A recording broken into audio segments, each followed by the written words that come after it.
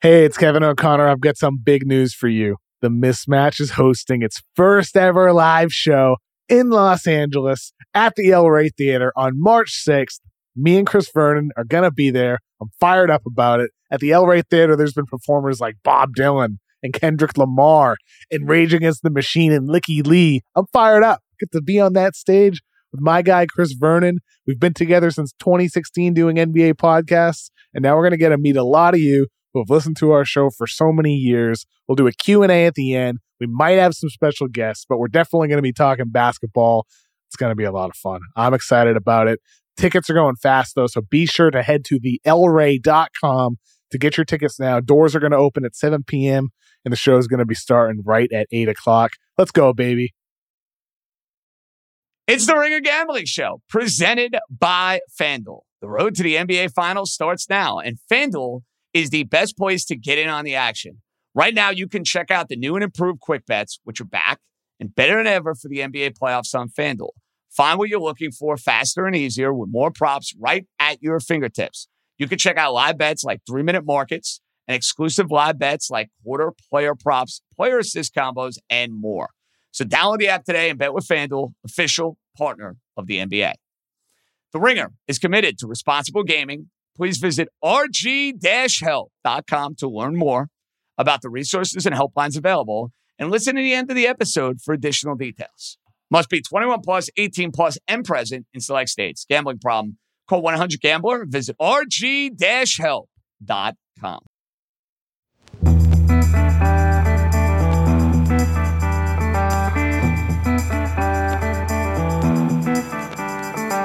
Let's roll, baby. Welcome in. It is a Tuesday edition of East Coast Bias. It is the final East Coast Bias for the month of February. Hallelujah for that. Raheem Palmer, Joe House, amigos. How we doing on this fine day? Slushy New York City. I don't know how the weather is for you in Philadelphia. House, you always get good weather. What else is new? But what's up, boys? What's shaking? Well, life is good. I mean, we haven't had a real winter out here in Philadelphia. When I came back from Vegas to Philadelphia, I was worried that it was going to be super cold and super wintry and a lot of snow. And we haven't had that. So that's been a blessing. Yeah, I will say the only bummer is with the weather being good, and it's been spectacular in the D.C. area. I mean, we basically stole winter.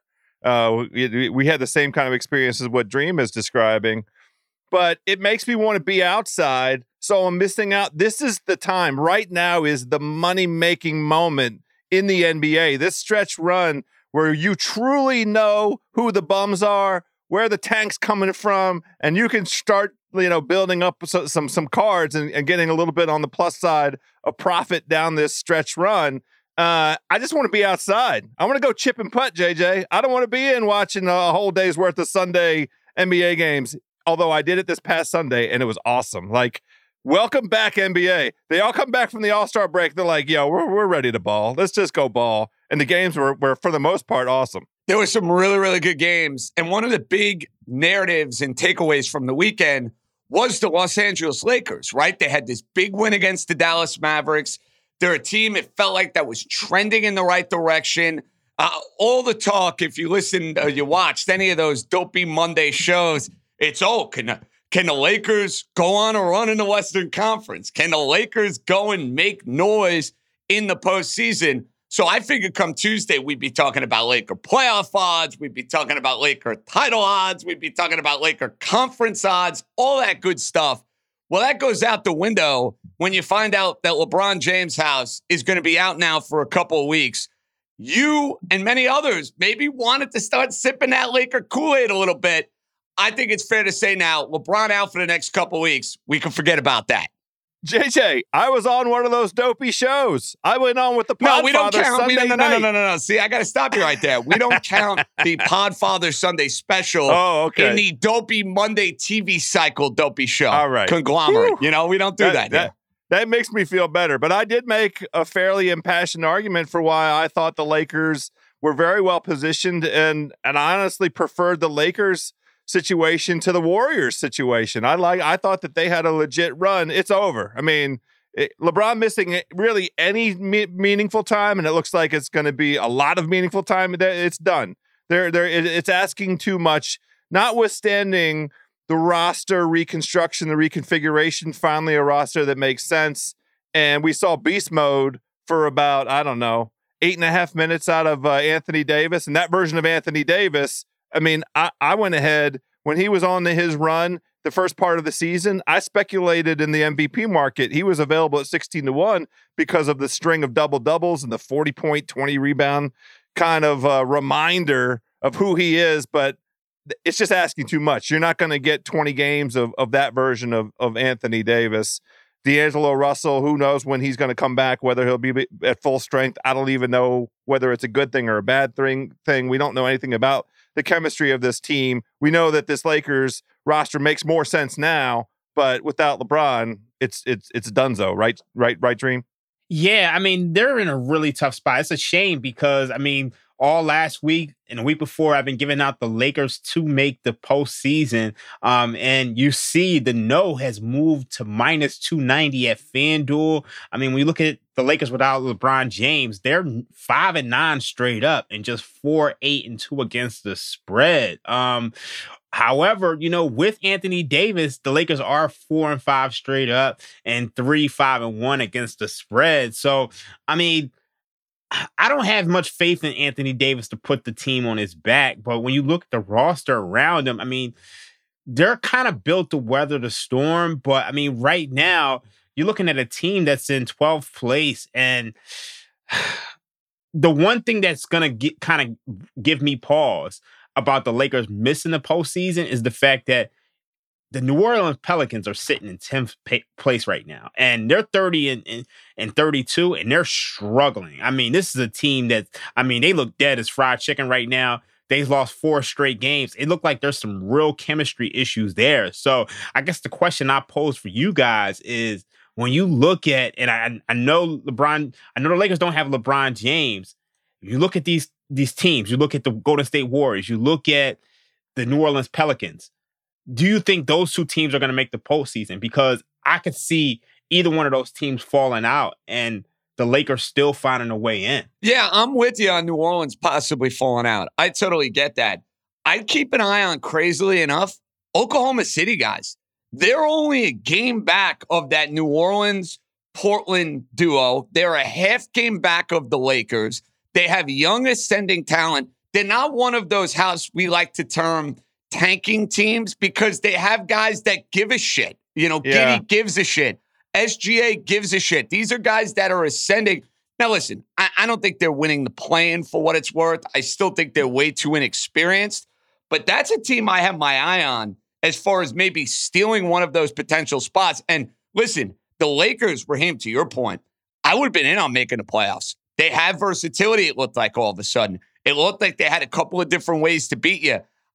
I don't know how they weather that storm without LeBron James. Now, I haven't gone through their schedule yet. I don't want to go through the win-loss. But if you tell me LeBron is out for the next 3 weeks, I just don't know how they're going to play a high enough level of basketball to find their way into the mix. I think somebody else will find a way there, if that's the way to look at it. Yeah, JJ, I did look a little bit at their schedule. It's a pretty favorable schedule, by some metric. It's, kind of in the top 10 easiest through this stretch run.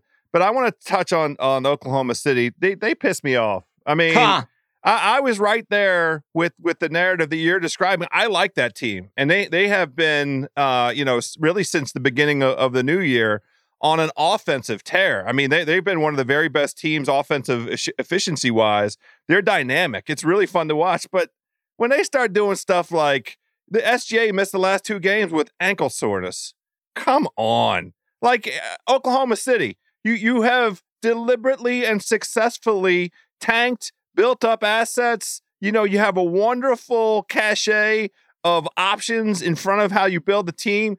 Chet's going to be on this team next year. You're sitting on the brink of the playoffs. You're really not going to, at this stage, lose enough games for it to make a material difference in terms of the quality of the pick that you're going to get. Go play. Try and make it in the effing playoffs. And Amen to that. I totally agree. Yeah, totally agree. I totally agree. That was very and then the crazy thing is you have like they're coming out of All-Star break. You just had a week off. SGA made his first All-Star appearance, and then he comes out, plays 1 game, and then they decide, oh yeah, we're just gonna rest this guy. Like, what are you doing? This is, you walked me right into my second rant that I had prepared today, which is I have to call Fugazi on Dame's 71.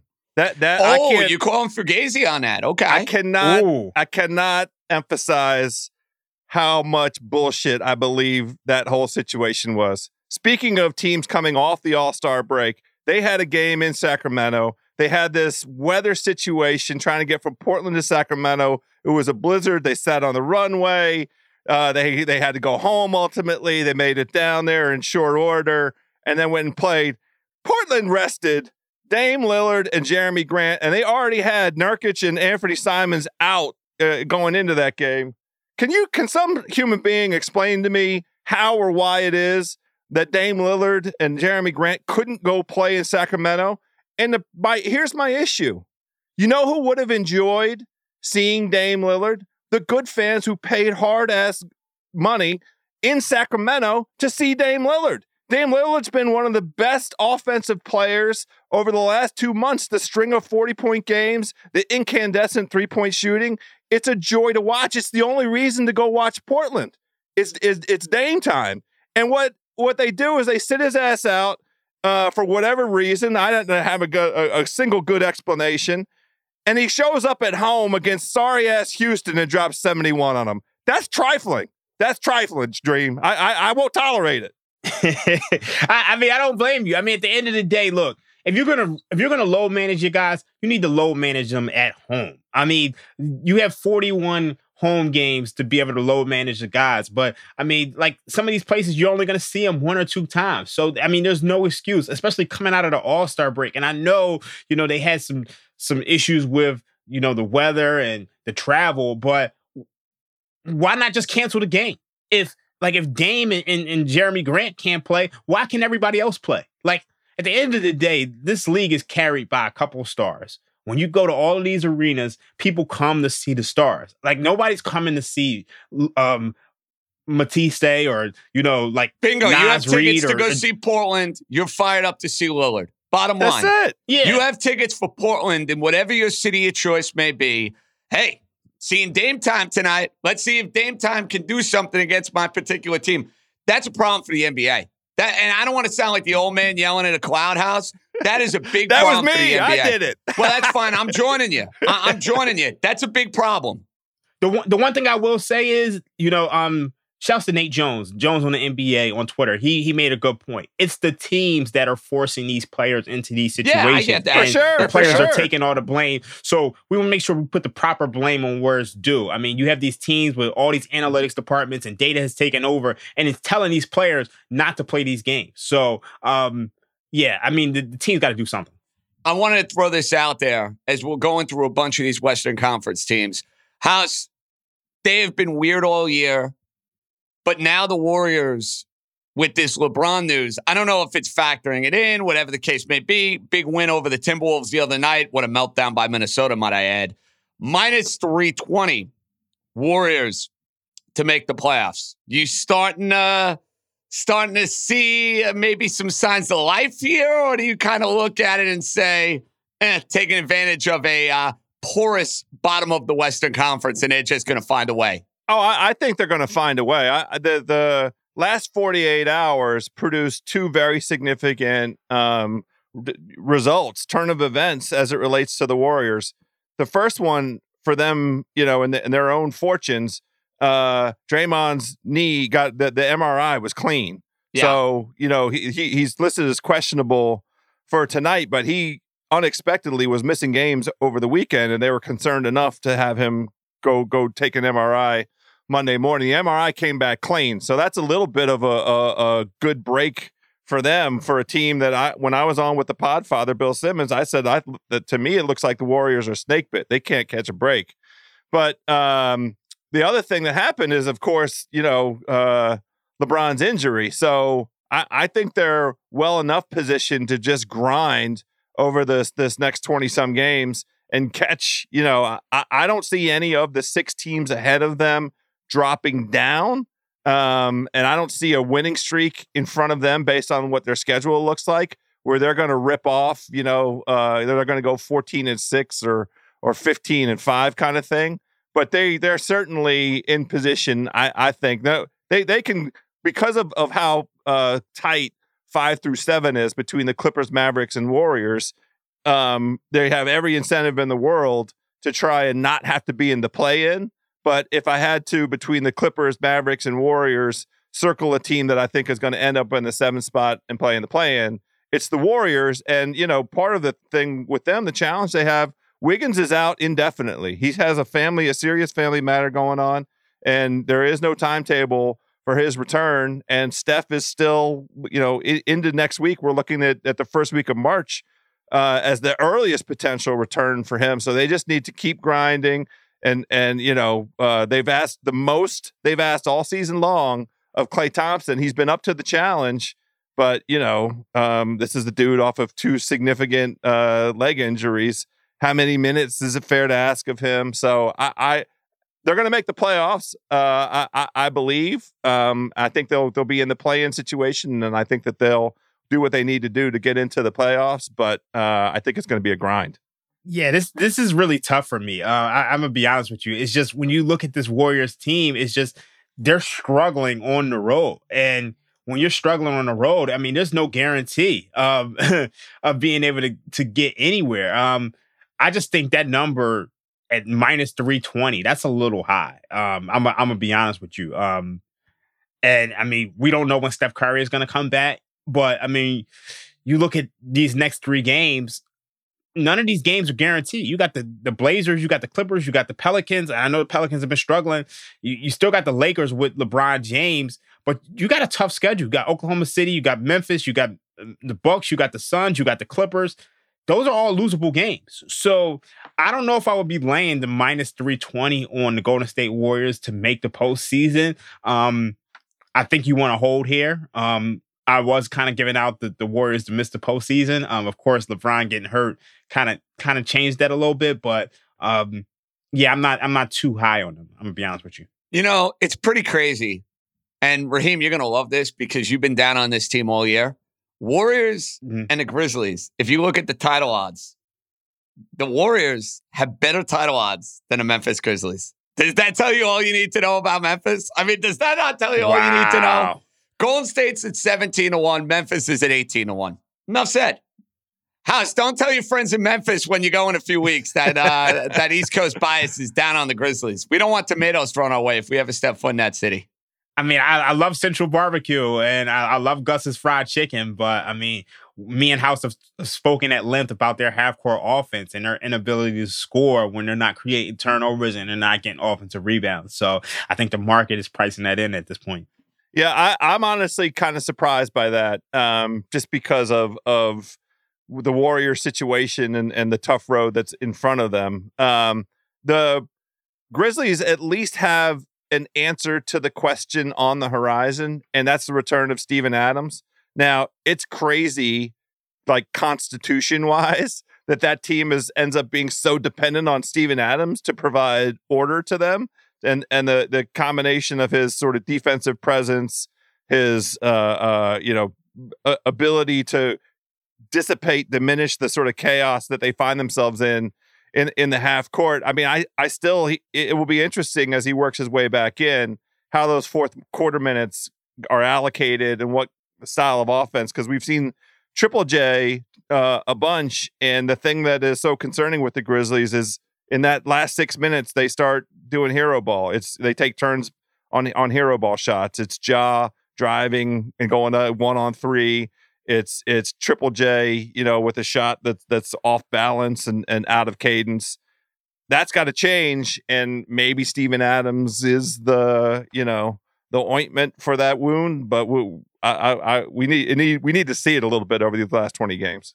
Boys, let's take a quick break. And then we're getting to one of the hottest teams in the NBA. And you notice that I am perking up that much more as I think about my New York Knickerbockers. Big win over the Podfathers Celtics last night. Can they win a playoff series? That's coming up next. All right, I'm getting delirious, guys, about my Knickerbockers. They haven't lost since the Josh Hart trade. They had the best month of February in franchise history in about 40 years, which is rather insane. It just speaks to the ineptitude of the franchise. But listen, House, I'm at a point now where I know what the Knicks are. They're getting high-level play out of Brunson. They're getting high-level play out of Randall. They kind of have guys like Horton quickly who know their roles. They've not gotten a great year out of Barrett, but I think they're going to avoid that plan. I do. I know they got a West Coast trip coming up. I think they have a puncher's chance to win a first-round series. Now, let me preface this. They would not beat the Celtics. They would not beat the Bucks. I don't think they would beat the Sixers. But if you tell me right now the Knickerbockers are going to play the Cleveland Cavaliers, and I know what the narrative would be, Donovan Mitchell, the team that wanted Donovan Mitchell, you didn't want to give up RJ Barrett to get him. And my crazy house, maybe this is my Nick delirium coming in. Maybe I'm just sipping way too much orange and blue Kool-Aid. But I told you guys when we did that midseason pod, they're hitting that number. They're going to be out of the plan. Can the Knicks, if they play the Cavs, win a first-round series? I ask you. So, JJ, I honestly think the path to what you're describing begins with this crucial stretch over these next 20 games. They have a better than puncher's chance to catch the Cavs, right? And so right now the Cavs are in the 4th spot and the Knicks are in the 5th spot, and they're 2.5 games behind in the loss column. The Knicks' best pathway to me to winning a first-round series is A, to play Cleveland, and B, to have home court advantage. And, you know, that we will have a lot of information by this time next week because they're home against Brooklyn tomorrow. Then they go down to Miami on Friday, and then they're at Boston on Sunday. So it feels to me like they got to win 2 out of those 3 to keep, you know, within arm's reach of Cleveland. But if we're sitting here this time next week and they've won those 2 out of 3, and, you know, the Cavs still have a tough road in front of them, their own selves a little bit. And, you know, we've seen kind of mixed results out of them. Their defense hasn't been quite as efficient as it had been over the course of the season. Look, man, anything is possible. Let's quote the great philosopher Kevin Garnett, JJ. Yeah, I mean, when you look at this Cleveland Cavaliers team, I mean, I think they've slipped a little bit. They've obviously struggled at the end of games. They've had some weird issues with Donovan Mitchell and, you know, Darius Garland in terms of, you know, just closing these games out. So I think the way the Knicks are playing since they got Josh Hart, I do think that they're live in this postseason series. If they were to play, it'd be interesting to see it happen. So I'm taking a flyer. I don't think he's going to win the award, but he's been playing out of his mind recently. Quickly is kind of rising up the ranks, guys, for that 6th man of the year conversation, and he continues to get big minutes for them. House, I'm not saying he's going to win the award because there are a bunch of candidates that are way ahead of him. Brogdon's way ahead of him. I want to say Powell is way ahead of him. But, like, that is a ticket. I was seeing him at around, like, 15-1, like, a few weeks ago. That has kind of come down a little bit. Am I crazy to get in on the Emmanuel Quickly 6th Man of the Year award, or is that just a full-fledged lottery ticket for me? That's a little bit of that New York echo chamber. Fair enough. Would be my Fair fear. enough. Yeah. I saw the number; it looked too good to be true, so I fired a few shekels on it. It's actually better. The number is actually better than what you said. I mean, if FanDuel has it at 42-1, I mean, he's right behind Russell Westbrook, Bobby Portis, Tyrese Maxey, Norman Powell, and Malcolm Brogdon, who's at -210. So I do think that is. I mean, you're kind of setting money on fire at this point. Hey, listen, I like to do that from time to time. Who do you like to win that award? Brogdon? Yeah, I think Brogdon has it locked. I mean, I think the market is telling you that. You know, I like Norman Powell, but unfortunately, he's playing on a Clippers team who just added Russell Westbrook and added Eric Gordon. And this Clippers team, they almost have too many guards. And I'm just not sure that, you know, Ty Lue is going to play the right guards. I think Tyrese Maxey, he had a monster game last night. But, I mean, as a whole, he's been struggling. So I think Brogdon is the guy at this point. And I'm going to keep playing overs on these Quickly point totals. They're way too low, guys. They set them way too low every single game. Like when they have us at FanDuel doing our like Friday night Knicks SGPs, I've been throwing in Quickly. Boom, give me 15. He's been red hot. And he's playing closing time for the Knickerbockers at the end of these games. House, Atlanta. They hire Quinn Snyder. They walk it off against Brooklyn the other night. Is that a team that you think can figure it out over the next few weeks to become a factor that could maybe work themselves into the top 8? Because you've seen Brooklyn come back to the pack a little bit here, and you had to expect that. There's a lot of moving parts with that roster. It's been a weird, chaotic year for them. The schedule's gotten a lot tougher. So Brooklyn has kind of come back to the pack a little bit. Miami, waiting for them to make their move. Can you see a team like Atlanta with a guy like Quinn Snyder, who's a terrific NBA head coach, maybe get a little bit more out of this team? Yeah, JJ, that's the expectation I have for Atlanta. I have them making the playoffs. They're going to be in the play-in. I don't think they're going to win enough games to jump over, although Brooklyn is definitely falling. Brooklyn's going to end up in the play-in, but I have Miami basically flipping spots with them. I do think Atlanta, on a talent basis, it's been a mystery for us all year. We've been trying to figure out how or why it is that they're a 500 team, and it's the inconsistency on the defensive side. It's been a problem for the last 2 years, really, and whatever's friction between Trey and Nate McMillan, they've resolved that. So on a talent basis, the way that Atlanta, I think, salvages their season is they make the playoffs and then they go get their asses handed to them by either Milwaukee or Boston.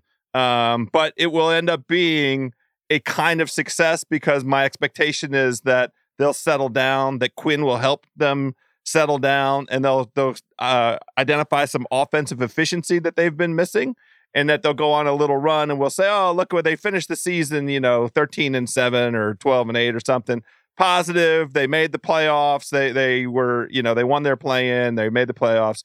And then they got wiped in the first round, but it was respectable. Trey on the national stage. I mean, I still think on balance, we want Trey Young in the playoffs because he was such a good villain. We all remember what he did against the Knicks a couple years ago. On balance, it's better for Trey Young to be on a marquee stage, playing that role. And who knows? They might catch a little lightning. They ain't beating the Bucks or the Celtics, but maybe it'll be interesting to watch those games. Yeah, I do think the Hawks are live to make the postseason. The biggest issue I've had with this Hawks team all year is that their offense has been a complete mess. I mean, when you look at them the last 2 seasons, 2nd in offensive rating, 8th in offensive rating. This year, they've slipped to 16th, and a big reason why is because their shot profile is just absolutely abysmal. You see a team who is taking 38% of their shots from mid-range. That's 2nd among NBA teams, but they're dead last in frequency of threes taken. And obviously, Quinn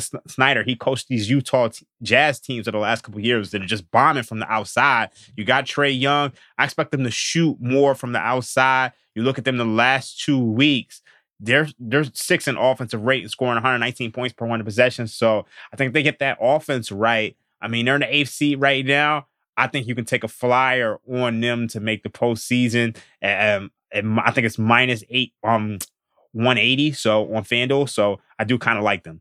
Almost missed a boat on that price. Would have gotten way better than -180 a few weeks ago when Brooklyn is playing much better ball. They don't hire Quinn Snyder, but hey, be that as it may, I still think it's a good number. All right. House is going to tell us why he hates betting college basketball in a minute. I have a couple of things I want to add as far as my portfolio for futures. There's one team that I think all of us might be getting on board with, and it kind of goes against everything I always talk about in college basketball, but we'll get to that. And do we have any idea where Raheem or House in Darkness Retreats leads to Aaron Rodgers? I might go on one. I don't think I'd last a half hour, but anyway, we'll be right back. All right, House, I know you hate betting college basketball. What game drove you to drink the most over the course of the weekend? Was there one? Well, I didn't have to go take a drink because I don't bet on college basketball with any frequency. I will only dabble if I know that I'm going to sit down and watch it. My favorite team, the team that I grew up with, I grew up 2 miles from the campus of the University of Maryland. I won't gamble on their games because it's still too emotional for me. I don't even want the emotional hedge. But, kudos to Kevin Willard and, making that team believe they have the talent there in College Park. But in any event, the only thing that I'm willing to do is take a look at whether there's any value on winning the NCAA tournament at this juncture. I mean, all those games Saturday, those crazy turn of events.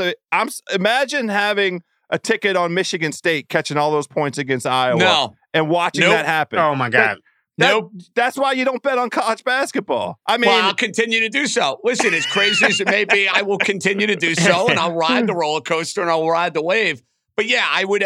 The amount of profanity I'd be using if I had Michigan State guys, I don't even think the FCC gets involved in the podcast space. They might have if I had a couple of bucks on that game. By the way, 85-1 house on FanDuel if you want to get involved with your Terps to win the title. Nah, they're not going to win the tournament, but I mean, I like rooting for them. I did buy the Kansas. I went ahead and bit down on it just based on the profile of what we're seeing. I liked Alabama the best. I tried to look at my my bet sheet, my portfolio to see if I had dabbled in the Alabama market back in the fall. I missed out on it, which is, fine. I wouldn't touch them now. And they would have been my choice, but for the extraordinary, sad situation that's going on down there, and I don't want any part of them in terms of like just a team that has a profile, done it before. The way that they're taking care of business at the end of games. Little taste on Kansas is all. Normally I hate the idea, House, of going with the back-to-back champion because Raheem, like history tells us how difficult it is to repeat. It's obviously a very different Kansas team than the one that won last year with Abaji and a bunch of the guys who ended up winning it and they cut down the nets against North Carolina. But I do think Kansas has a lot of the ingredients you like. They have shooting. They have the efficiency that I look for in the Ken Palm top 30, offensive and defensive efficiency. That's a big one, guys. If you want to find a team to win a title, you want to be inside both of those numbers. If you're not, odds are you're probably not going to go and win the NCAA championship when it's all said and done. Raheem, I wish I could fire back at House and say, yeah, it's a repeat. It's not going to happen. I can't really talk him out of Kansas at 8-1. I think it's a good value ticket, dude. I really do. I'm kind of struggling with this one. I mean, obviously, I'm not the big college basketball guy, but, Kansas, I think they're a solid team, but so much depends on DeJuan Harris. And it seems like when he's playing well, Kansas is there. When he's not, you just don't know what you're going to get from that team. So it's tough for me. I'm going to be honest with you. All right, so you're out. Fair enough. You're out.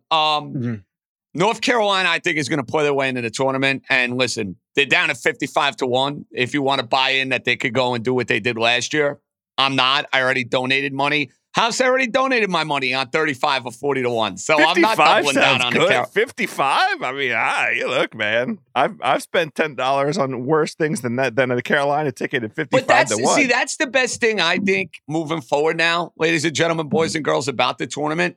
Go and find like 4 or 5 teams now that you like, small wagers, nothing crazy, right? Yeah. And there, you know what, House? If you have one of those tickets alive, like for the Elite Eight or the Final Four, it makes it a lot more fun, dude. Tremendous hedge opportunity. You get that far, then you're good. Then your money good. I want to get to this. Rodgers had his darkness retreat. House, how much would I have to pay you to go on one of those? How long would I have to be in there for? See, that's the question. 24 hours. No, no chance. 0. What about 12 hours? 12 hours I would do because I could sleep 10 of them. 10 hours I don't know would if I could. Sit quietly for 2 hours and sleep for 10 hours. Okay, I'll do it. What about you, Raheem? So I have a huge issue with this. This is like, I feel like they reappropriated the hole in prison and called it a darkness retreat. And there's studies about what the hole in jail does to you. So I'm with House with this one. I'm going to go with 12 hours. I can sleep. I can sleep like 10 of them. And then I can just, kind of kill time for the rest of it. I think anything other than that, you're going to come out crazy. I couldn't handle more than an hour. I think after an hour, I'd be like punching the walls. I'd be like, get me out of this thing. I couldn't handle it. So that's to the surprise of no one. House, couple of picks here. The golf coming up this weekend. Oh, I'm going right there. Fairway Rolling, House's outstanding podcast, Nathan Hubbard, getting you ready for golf season. Your thoughts, my friend, on my wager on Mr. Fitzpatrick to go and win this tournament. He's played tough courses very, very well. He's got a lot of top 5s, a lot of top 10s. I'm invested in Mr. Fitzpatrick across the board to win this tournament this week. How do we feel about that? Yeah, I don't mind it. I mean, I hope you covered off both the to win odds because the to win odds never really appropriately. Top 5, top 10. Yeah, top 5 to spread the top pot. 10s. There you go. And you can do some heads-to-heads also. He's in the class of guys that I like price-wise for this thing. He's at 36-1 on FanDuel right now. I mean, the crazy thing is it's just been John Rahm and Scotty Scheffler and Max Homa trading in wins in the elevated events thus far, and we haven't heard from Rory, but Rory has a terrific track record at Bay Hill and in this event. So maybe it's Rory's turn, and it's hard to come up with an alternative to those guys because the whole dynamic is different. We're really just getting our legs under us. What do these elevated events mean? How serious are the guys taking it? And the answer is extremely serious because it's an enormous amount of money if you win. So it's typically you just dismiss the guys at the top of the odds sheet. Fitzpatrick has a great track record at this venue, and the reason that he's available at 36-1 on FanDuel right now is because he hasn't had a very good season thus far. But it does seem like perhaps he's just been sort of building himself up till now. It's the same kind of position, I think, with Rory. There's no value whatsoever in Rory at plus 950, but Rory's played a schedule that's dissimilar from the way he's approached his schedule in the previous decade, which is why I'm a Rory truther, JJ. I'm willing to give him the benefit of the doubt for not showing out at Torrey or at Riviera. So, but I like Rory that Fitzpatrick truther ticket. Yeah, I am. We should put that in like the Twitter bio of Jill House. Like man of many talents, ringer extraordinaire, Rory Truther. Raheem, what do we got? Tuesday night NBA. What are we playing? Okay, so I'm going to go with the Indiana Pacers plus 9. I think this line is a little bit high when you look at this Dallas Mavericks team. They're struggling on defense right now, and I don't see how you can lay 9 points with this Mavericks team. Even though the defense is, the offense is rolling. You can't lay 9 points with this team. I think this line should be closer to about 7. Around where it opened. I just think, this line's moved up a little bit. Public's all on the Mavericks. I think the Pacers should be able to keep up with them offensively. So that's one I like. All right. I got a couple in college basketball, your favorite house. And I've talked about this a lot. The system, and I think a lot of casual bettors are getting in on this, which is the ranked team as an underdog against the unranked team. We had a few instances over the weekend. Carolina took care of business for us. We were happy about that. TCU, unfortunately, let us down. I believe they were playing Texas Tech. I ended up losing that system play. But I see one, and I'm not going to sugarcoat this and lie to you folks. I have not seen a minute of Boise State play at all this year, but they are laying 2.5 points against the 18th team in the country, San Diego State, and they're favored. That's all I need to see. There is my system play of the night. I am taking Boise State. And the other one I like, I had Indiana the other day. They're really good. They got a stud NBA player on the team. Mike Woodson's done a phenomenal job coaching the team. But I think they're a short price today, only laying 5.5 against Iowa. Everybody's going to bet Indiana after the big win. I will take Iowa to cover 5.5. No ACC for me today. So give me Iowa plus the points and then a system play with Boise State. House, who do we got for the golf? I like those guys in that class that we talked about. I have a little taste on Victor Hovland, a little taste on former winner at this venue, Tyrrell Hatton. Billy Horschel played last week. I think it was a warm-up for him. All those guys are in that middle class, between 30 and 40 to 1 odds. I'll be playing them primarily in finishing position, top 10s and top 20s, but the tiny little bit of speculation in the 2-win market. I also have, JJ, a little bit. The way I like to play the NBA at this stage of the season is on the money line parlays, and okay. I don't, it's typically a good way to lose money. But when we're at this point, the funnel is starting to narrow and the sands are dropping through the skinny part. I feel like you can find some opportunities. All I try and do is build money line parlays that are plus odds, and I'm taking favorites for the most part. I like the combination of the Memphis Grizzlies at home against the LeBron-less Lakers, and that's just a money line play. I like the Hawks at home against the Wizards. The Wizards are not a serious basketball team.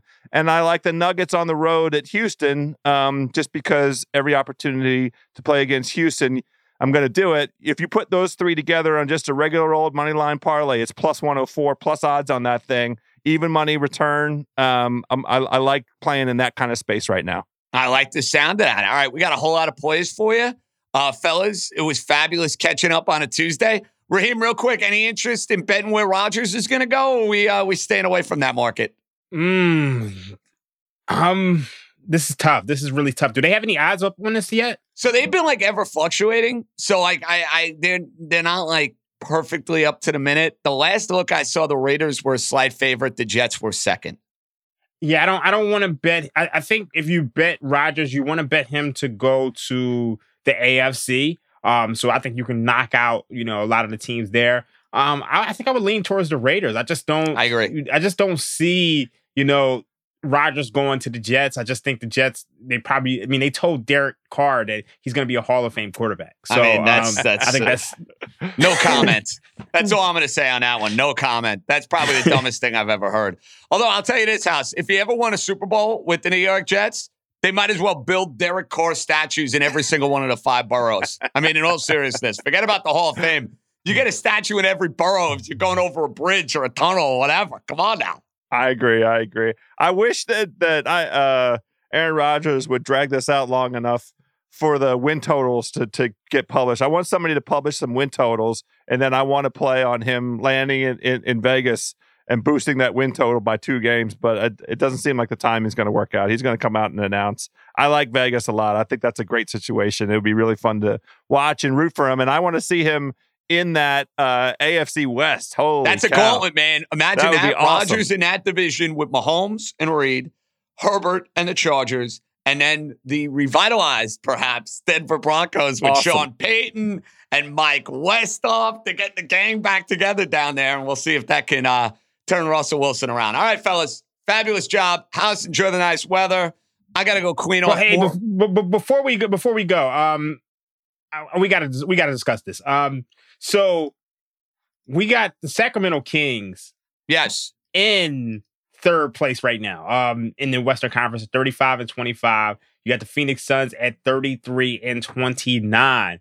And I know they traded for Kevin Durant, but the Suns are 2 games behind and minus 130 to win the division. You got the Kings at plus 240, and you got the Clippers at plus 460. I'm gonna be honest with you. I think you got to take a little flyer on the Sacramento Kings. I mean, they're up right now. I know they have a little bit of a tough schedule, but I mean, how are the Suns minus 130 and the Clippers are plus 460? That's the Durant value. That's why, Raheem, because they're factoring in basically that Kevin Durant's going to come back and play great with that team, and then just by default they're going to win the division. And with his injury history and with Paul being the age that he is, I'm with you on that. But here's my problem, though, with that, House. I'm buying regression from the Kings down the stretch of this year. I think that's coming. I kind of think that's inevitable. I agree that they've been punching over their head, and it's been fun to watch. I mean, really, the culmination of punching over their heads was the way they came back against the Clippers. And out of the teams that Dream just rattled off odds-wise, I like the Clippers the best. But, man, I do too. What we've seen out of them from Friday into Sunday, they're tough, man. That's a tough team, but they have an identity crisis. They're not efficient on both ends when they need to be. They were up 14 points with 4 minutes left against the Kings, and let the Kings come all the way back and tie that thing up. Now, part of that was experimenting with Russell Westbrook, who continues to play free safety on defense. Sunday's game against Denver, I think, was a much better indication of who these Clippers are and what they can be. And they're step for step with Denver. That was just Joker doing MVP kinds of things was the only difference in that one. But I like the Clippers the best at the prices that Raheem just dropped on us. Might fire in on that Clipper bet right now, to be honest with you. I think you can't play the Suns at this number. I think you can put yourself in a position to where, if you take one of those numbers at plus money, either the Kings or the Clippers, there's going to be a way to hedge a little bit later. But I found that interesting, so I wanted to bring it up before we left. I like a parting gift. Phoenix, 3 games back of Sacramento. The Clippers, 3.5 games back of Sacramento. Take that for what it's worth. And if you want to get in on the Warriors, plus 4.5. They are plus 4.5 of Sacramento. Not that I think they're catching any of those three particular teams, but those are the numbers. That is what they are. All right, House. All right, Raheem. Enjoy your week. Good job by the War Gone Warrior. We'll be back later, Friday. Remember, East Coast Bias doubles up now as we hit the home stretch of the NBA season. Final weekend of college hoops, the regular season, conference tournaments next week. A lot cooking. Boys are out. Be good, everybody.